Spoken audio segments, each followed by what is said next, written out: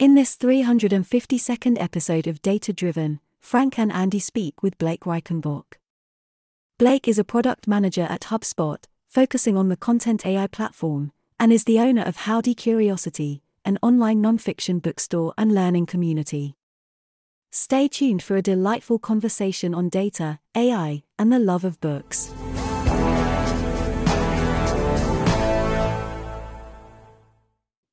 Hello and welcome to Data Driven, the podcast where we explore the emergent fields of artificial intelligence, data science, and of course, data engineering, which is really the underpinning that makes it all possible. And to that end, I have my very favoriteest data engineer in the world, Andy Leonard. How you doing, Andy? I am, unlike both of you, I have not yet had COVID, but and I'm doing well. But it's in our house. We have a home member here who has tested positive, so we're all walking on eggshells over here.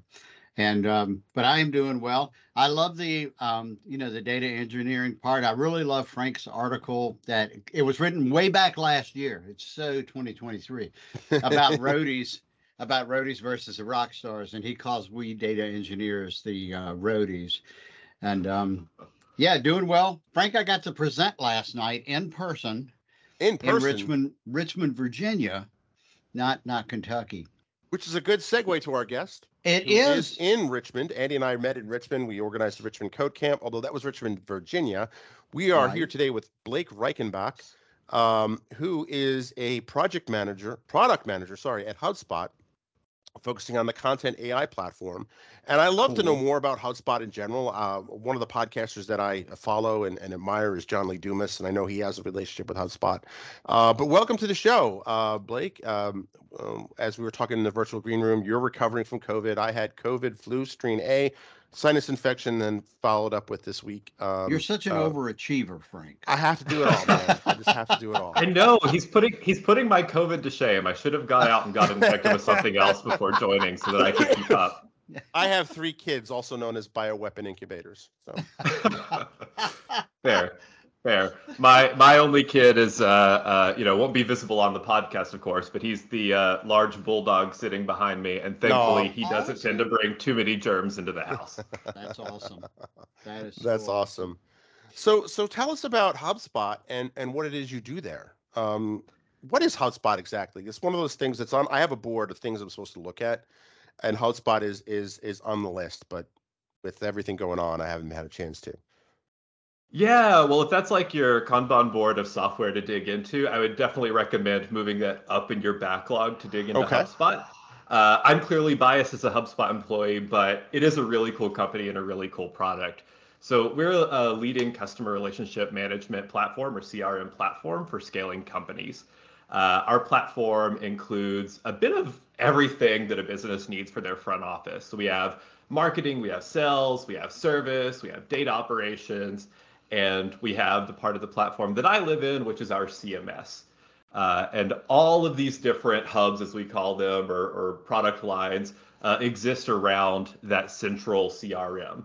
We try and make everything as, fittingly for this podcast, as data-driven for our customers as possible, so that they have these integrated systems across their different business pillars, so that things can stay in sync and aligned, and staying true to the data that they have about their customers to make the most informed decisions possible. As far as what I do at HubSpot, I've been with the company for, I'm going into my 7th year now, which I guess by like SaaS industry standards makes me a grandfather. But for the last about 2.5 years or so, I've been a product manager.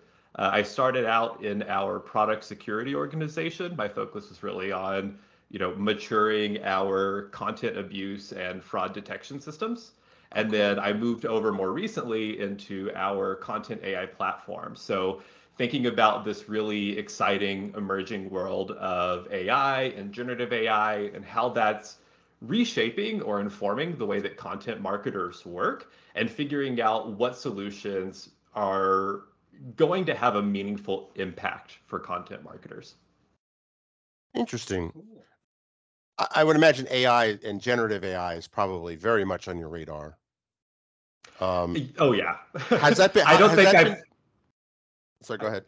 I was gonna say I don't think I've had a conversation in the last 6 months that has not included something about generative AI or machine learning or Chat GPT or Sam Altman. It's very, very central to what I'm working on and where my focus is. Interesting. So how disruptive has it been for your business? I mean, I guess it's fair to say that HubSpot is a CRM, right? And how do people use AI? Like, how is AI integrated into your platform? Yeah, so we have quite a bit of new AI features that we've rolled out over the last year or so. I again, my focus is really within the CMS, and what I'm most familiar with is within our tools for managing content, building websites. And we've rolled out quite a few different AI and ML assistants within our feature set. A lot of those are still, in beta and have to be opted into, but introducing different generative AI models to help marketers just streamline their efficiencies. So doing things like generating meta descriptions for their pages or rewriting content, pretty what I think in the market is becoming standard for generative AI tasks, has really been our starting point there. I think we as a company have been looking at AI, longer than it's been this like flashpoint in public conversation. Coming from the security background, one of my first big projects in product security was in, maturing our abuse detection systems and figuring out, how can we leverage LLMs, how can we leverage machine learning models to improve our precision and make sure that fewer, fraudulent pieces of content slip through the cracks. Yeah. And then once, Chat GPT became like the tech topic of the day, that's where HubSpot, along with a lot of other folks in the same space, started saying, okay, cool. How can we pull these features in app to give our customers new tools to use, new things to play around with, and better ways to improve their own efficiencies. Interesting. And since you're in that marketing space, like, and I would imagine it's a very data heavy world anyway, right? Like you already start off with a bias towards being data driven. Yes, I said the name of my own show. But I mean, like, and I think that, I'm just fascinated by marketing, right? Like marketing is my new fascination for 2024, because I realize in some ways I'm good at it, in some ways I'm horrible at it. Actually, really god awfully horrible at it. So, but it's funny because as I look into it more, I've reached out to people to kind of help, and they're like, "Oh no, you got to separate the data." I'm like, "This is a lot of data analysis. This is my jam. Like I should be better at this." Yeah, good marketing is data driven. Yes. I think that, in marketing, especially content marketing, it's often seen like as much an alchemy as it is a science, where on the one hand, you have some marketers who are like data obsessed. They will only write a blog post if they have estimated search volumes and like, customer persona data. And then you have other marketers who are kind of like, let's crank things out and see what sticks. And I think that's a really kind of interesting intersection with generative AI, because a lot of early generative AI tools for marketers, and I'm not going to name specific companies, I don't want to start any kind of flame war there, but a lot of Gen AI tools have kind of just been like a churn and burn factory, where they're cranking out a lot of mediocrity really fast. And you kind of see, if you look at performance graphs of companies that have gone this route of just like cranking out generative articles without human in the loop processes, like you'll see their web traffic and their conversions kind of going up, hit a cliff, boom, drop. Right. And there's not that long-term ROI. There's not that meaningful customer connection that lets the brand really build upon itself. Yeah. And so I think that where we're at as an industry now is this really cool place where the marketers, but also the Gen AI tools that are winning or going to win long term are the ones that are able to incorporate data in a meaningful way, and the products that are able to present generative AI functionality in a way that is intuitive and that prioritizes UX, which frankly has not been a big emphasis in the Gen AI industry for the last year. I think a lot of companies are rushing to get to market and really focusing on like, what can the Gen AI do and not how do customers use it. So that's where, things are super exciting for me right now is we're at this place of combining generative AI with customer data, with user data, and also figuring out what's the right balance of having humans in the loop to make sure that brands are able to have that content that's really unique and that is special for their brand and that lets them build relationships with customers who are probably pretty skeptical, frankly, of generative AI on the whole. Well, I love that phrase, humans in the loop. And usually when I like a phrase that a guest says, I'll say I'm stealing that. But we're recording this on the 12th of January, 2024. So I will put it in quotes and I will credit you for that. Well, I've stolen that from a number of other articles, so I can't take total credit for it. But if it's the first time you've heard it, if it's the first time you've heard it, you can attribute that to Blake Reichenbach of Richmond, Kentucky. There we go. I'll do that, and I'll throw in a footnote that says Blake says he heard this elsewhere, so that you're covered as well. We want to be above board here on Data Driven. I just want to do that. But one of the reasons that phrase strikes me is that the successes that I've seen, you were mentioning the successes going up and up and up. I have seen humans in the loop, for those types of solutions. And this is just my simple Farmville, Virginia, mind, the way that I think about things. But it appeals to me as a little bit like the old mechanical Turk type thing, where in that you've got a person doing what people do best, and you've got LLMs doing what it really does best. And I mean, on both accounts, they outshine the other. Saw an interesting tweet not long ago that said all LLMs hallucinate. And it's just the answers that you get that you like, that help you or accelerate you are the ones that are just finding the next phrase or nailing the topic closest to them, whatever, the next word. And they just they're doing all the time that's happening. It's just some of the times the closest word is, half an inch away. Other times it's half a mile. And so their hallucination is what they do. And I found that was an interesting take on that. But that's where the human in the loop, the person, doing the person in the box in the mechanical Turk, that's when they shine, because they can look at this and go, well, that's not right. We can't send that forward. So don't really have a question. I just was very intrigued by that phrase, that turn of phrase. And again, if I use that, I'll make sure Blake Reichenbach from Richmond, Kentucky. I'm making sure I've got it written down. I was making sure I was pronouncing your name Richmond, Virginia. It's such a. I almost said Richmond, Virginia, and I almost didn't. I was like, was it Reichenbach? I didn't want to call you the name of the guitar, the really cool guitar manufacturer, which sounds close, the old Rickenbackers, but which would be a compliment. Now, I don't know if it'd be a compliment or not. I like Rickenbackers. To me, it would be, but to you, I'd be saying your name wrong. So Frank, edit this part out. Just cut the whole Trust thing me, out. I have a lot of experience with people saying my name wrong. Yeah, I say your name wrong. Oh, everybody says my name wrong. Even technically, even I say it wrong. I got two first names, so There you go. I spent this past summer in Switzerland, which is where my family's originally from, and so technically I've learned that I am also saying my name wrong.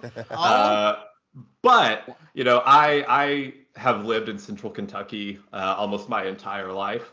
Foothills of the Appalachians, and so I have heard pretty much any variation of the combination of letters in my name. I've heard it. Even my own father often says our last name is Reichenbach, which that's a little bit is he further being off base than funny? Reichenbach.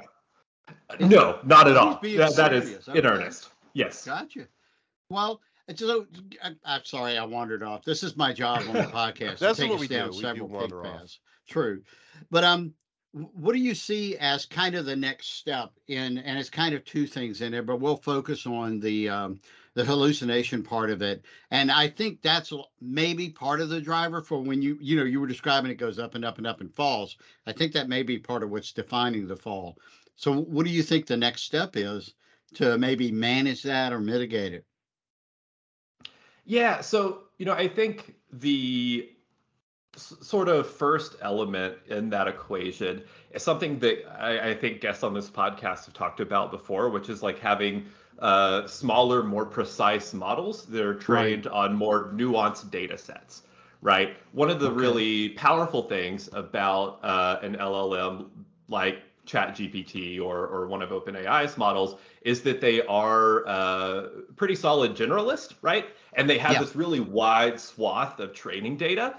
But the sort of double-edged sword there is oftentimes they're looking at such a huge data set that the lines start to blur between entities, between topics.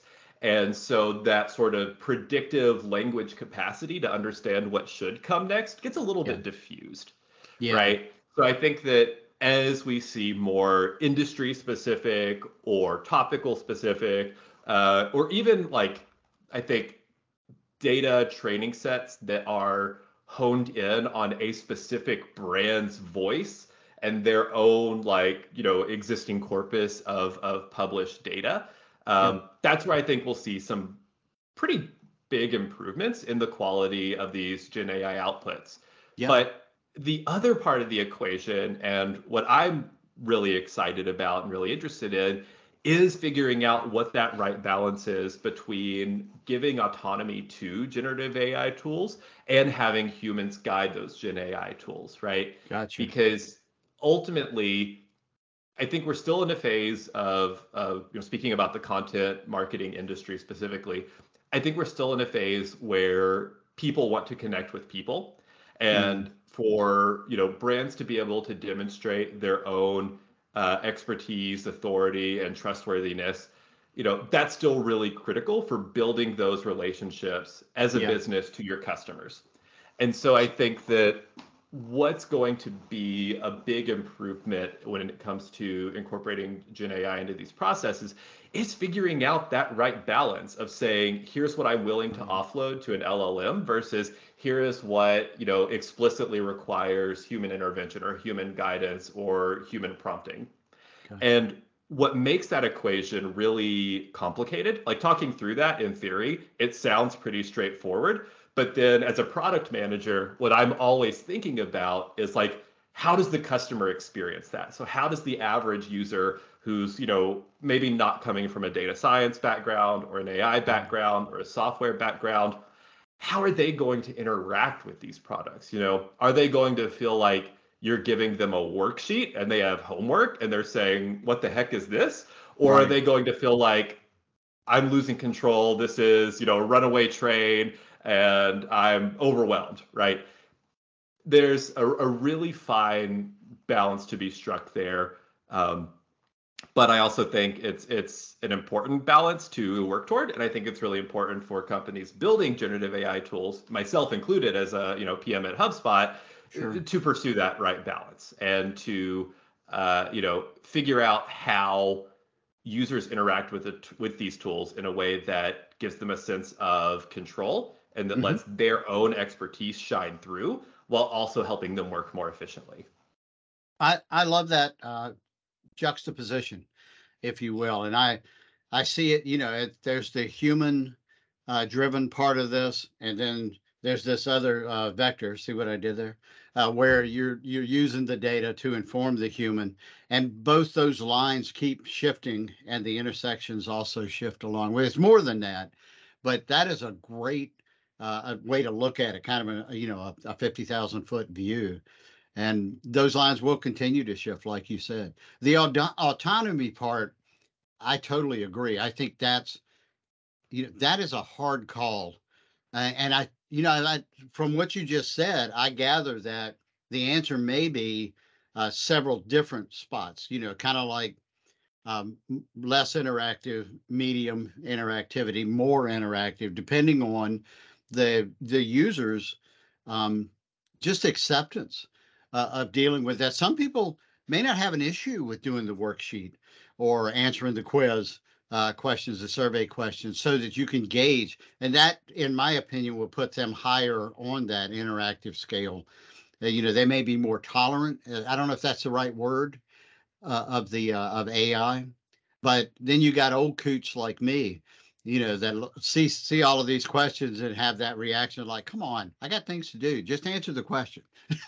Mm-hmm. So Exactly. Interesting stuff. It is interesting stuff, and I'm always fascinated by content marketing, and how the success, like what you said, was very true. Like there are people that it tends to be bifurcated, right? Like you have people who just will just spew out stuff and not think about the data, and there's people who will, like you said, like unless I'm guaranteed X number of this, I'm not going to write a post about that.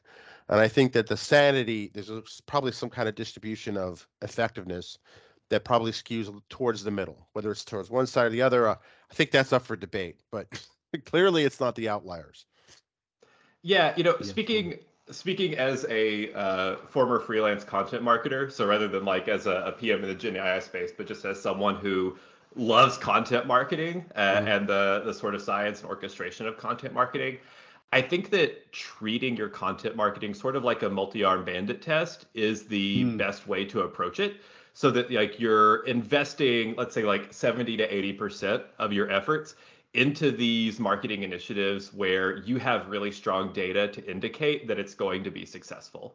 And you can say like based on past performance or Google Analytics data or heat map data that this is likely to resonate with your audience. And then reserving that other 30 to 20%. I hope I said 70 to 80% earlier, or my math is going to be way off. Okay, great. No, you nailed it. Reserving that. Perfect. With that other, 20 to 30% of your marketing efforts, doing some experimentation and seeing what sticks. I think that having room within your marketing strategy to say, okay, I'm going to make a really opinionated post on LinkedIn about this topic and just see what my audience's reaction is. Or I'm going to record a, TikTok, even though the majority of our audience is on this other platform, just to see like how does it perform, what aspects work, and use that as a way to continuously collect new data about what does actually resonate with your audience, what segments of your audience may you be missing, and are there emerging audiences that you haven't considered yet that may still be a good fit for your product or service. Oh, that's a good point. That's fascinating. Yeah, trying to balance all of those. Goodness. Yeah, you mentioned the multi-armed bandit problem, and you basically just described explore versus exploit like very well, right? And it applies to more things than just slot machines.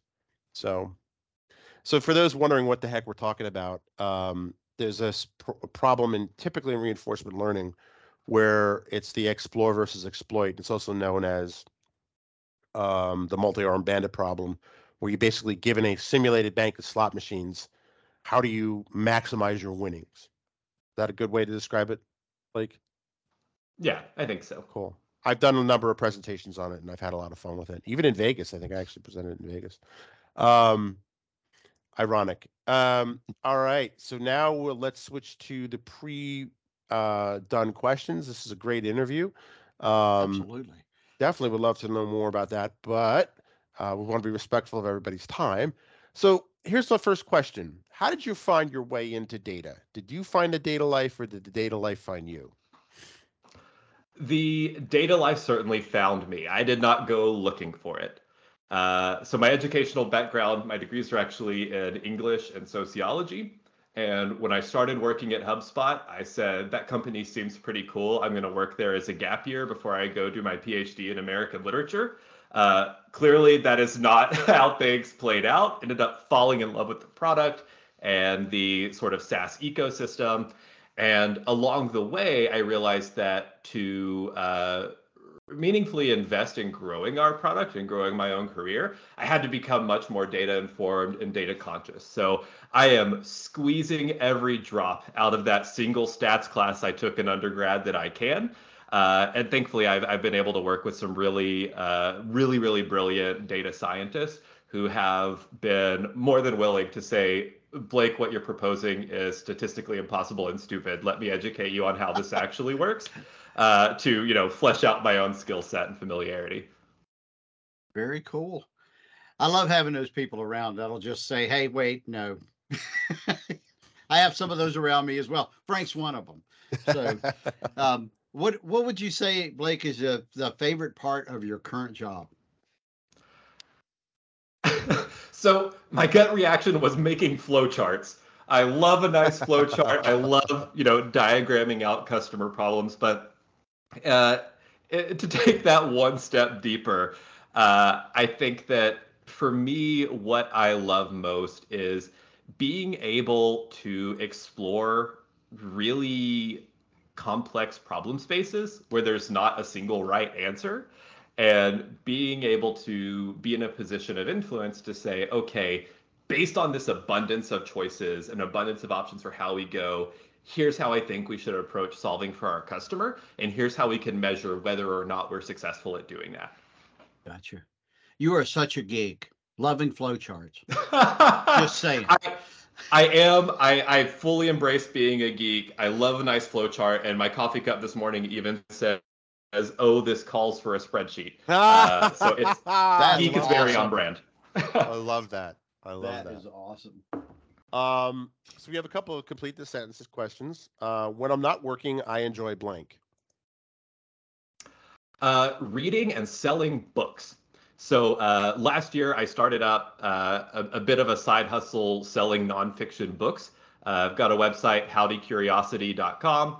I spend so much time reading nonfiction, especially in the entrepreneurial and marketing and strategy spaces, and recommending those books to people. So I decided, maybe if I'm spending so much time doing this, maybe I can make a couple of dollars off of it. So got an online nonfiction bookstore now, and that is like my favorite. When I'm not product managing, I'm fulfilling book orders, looking up new books, writing about new books, nice. And having a field day there. That's cool. You could do some data science on that, on your own market. I could, and I do. So our second complete the sentence is, I think the coolest thing in technology today is blank. So simultaneously the coolest and in some ways the scariest is how rapidly things are changing and evolving. Over the last couple of years, we've seen just like a couple of like flashes in the pan on the technology landscape where people have said like, oh, this is the next big thing, Web3, the next big thing, NFTs, the next big thing. But I think we are actually at the point where we're encountering the next big thing, which is all the different ways that ML and AI are influencing, numerous industries. Right. And I think that's really exciting, especially to be kind of right in the midst of that, to be able to, chart these waters and figure out how these tools work together, how we can use them to improve people's lives, and hopefully not just like make their jobs redundant. That I think is really cool and really exciting. Very cool. And our third and final complete the sentence. I look forward to the day when I can use technology to blank. Ooh, let's see. I look forward to the day when I can use technology to create a dashboard that lets me automate all the side projects that I have running. I am a perpetual tinkerer and doer. I'm always building something new. And as a result, I have a ton of spreadsheets and Notion spaces and Google Docs and everything else just floating through the ether. I have an Eisenhower matrix on the whiteboard behind me. I have a Post-it note Kanban board on the wall behind me. And I would, love to have like a smart board or something where I can take all of these different projects that I'm constantly throwing ideas down for, everything from home improvements to side hustles to day job stuff, and create a better sense of organization than having Post-it notes and docs everywhere. That's a good product idea. I like it. I like it. Yeah. So we asked our guests to share something different about themselves, but we remind our guests also, because we're all geeks and wiseacres, that to remember it's a family show. We want to keep our clean rating. So we have to throw that out, just as a condition. Sorry. Well, I was going to talk about my love of profanity. No, I'm just kidding. That is a joke. That is a joke. No, I think something different about myself would probably go back to what I just mentioned about being a chronic tinkerer and a chronic experimenter and doer. I read a book many, many moons ago called The 10% Entrepreneur.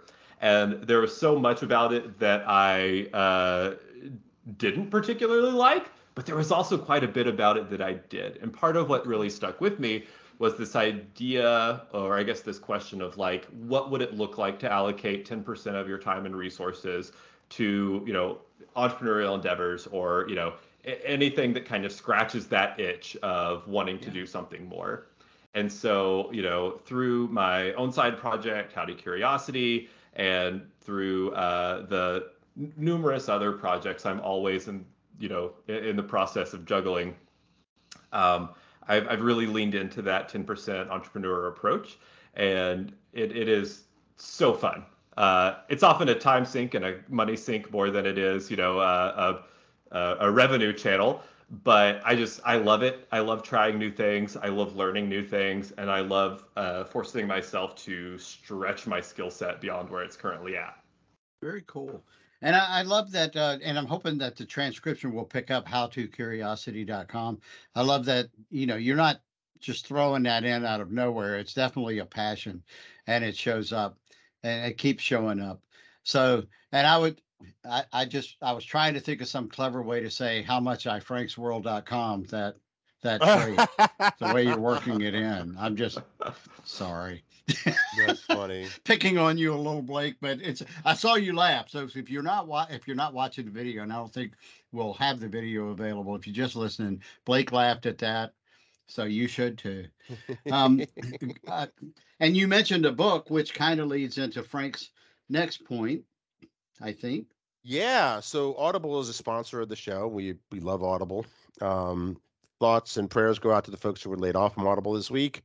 But they are still a sponsor of the show, and hopefully our domain works. If you go to thedatadrivenbook.com, can you recommend any good audiobooks or books other than what you've already mentioned? Yeah, absolutely. So I think for me, the litmus test of a good audiobook is I listen to it and get so excited about it that I go and buy a print copy immediately. And recently I did that with two different books on Audible. The first being The Long Game by Dory Clark, and the second being Deep Work by Cal Newport. Interesting. That is a mark of a great book, where you listen to it and you're like, I have to have this on paper. There's something about, as a book lover, I think you can appreciate, there's something about dead trees that just makes something magical. Totally agree. Go ahead, Frank. No, plus you can listen and not get distracted by notifications. Exactly. It's a big issue for me. Sorry, Andy, I cut you off. That's okay. Go ahead. Oh, no, that was it. Oh, so where can people learn more about you, Blake? And you've already mentioned your side hustle, and I'm going to check that out, because I'm a book geek too. So where can people learn more about you and all of the things you're involved in? Yeah, so you've queued me up to name drop my side hustle for like, what, a fourth or fifth time? Exactly, right? Here, I'll get close to the microphone. That's howdycuriosity.com. HOWDY curiosity.com. See, I mispronounced it earlier. I thought it was how to, and it's howdy. And as a combination of COVID sinuses, excuse me, and southernism of just kind of dropping vowels. I'm sure you can relate. The struggle is real. No, that my business's website is probably the best place, and then folks are also always welcome to connect with me on LinkedIn. I love connecting with other folks in the industry, especially the data science industry. You all are some of my favorite flavor of nerds. I say that with love. So yeah, either my business website or LinkedIn. Cool. Awesome. And we'll let the nice British lady finish the show. Thanks, Frank, Andy, and, of course, Blake for an outstanding show. All right, you lovely lot, you've somehow endured another episode of our delightful ramblings, and for that, we're eternally grateful. We've got a tiny, almost insignificant request. You know where this is going, don't you? Pop over to iTunes, Stitcher, or your podcast platform of choice. It's just a click away. Even an advanced AI could do it. We need those shiny stars and charming reviews. Why? Well, it appeases the almighty algorithms, elevates our status in the digital realm, and brings more unsuspecting listeners into our fold. More ears, more joy, and frankly, the world could do with a bit of that right now. So, unleash your inner critic, rate, review, and help us conquer the podcast universe. Go on, make an AI proud.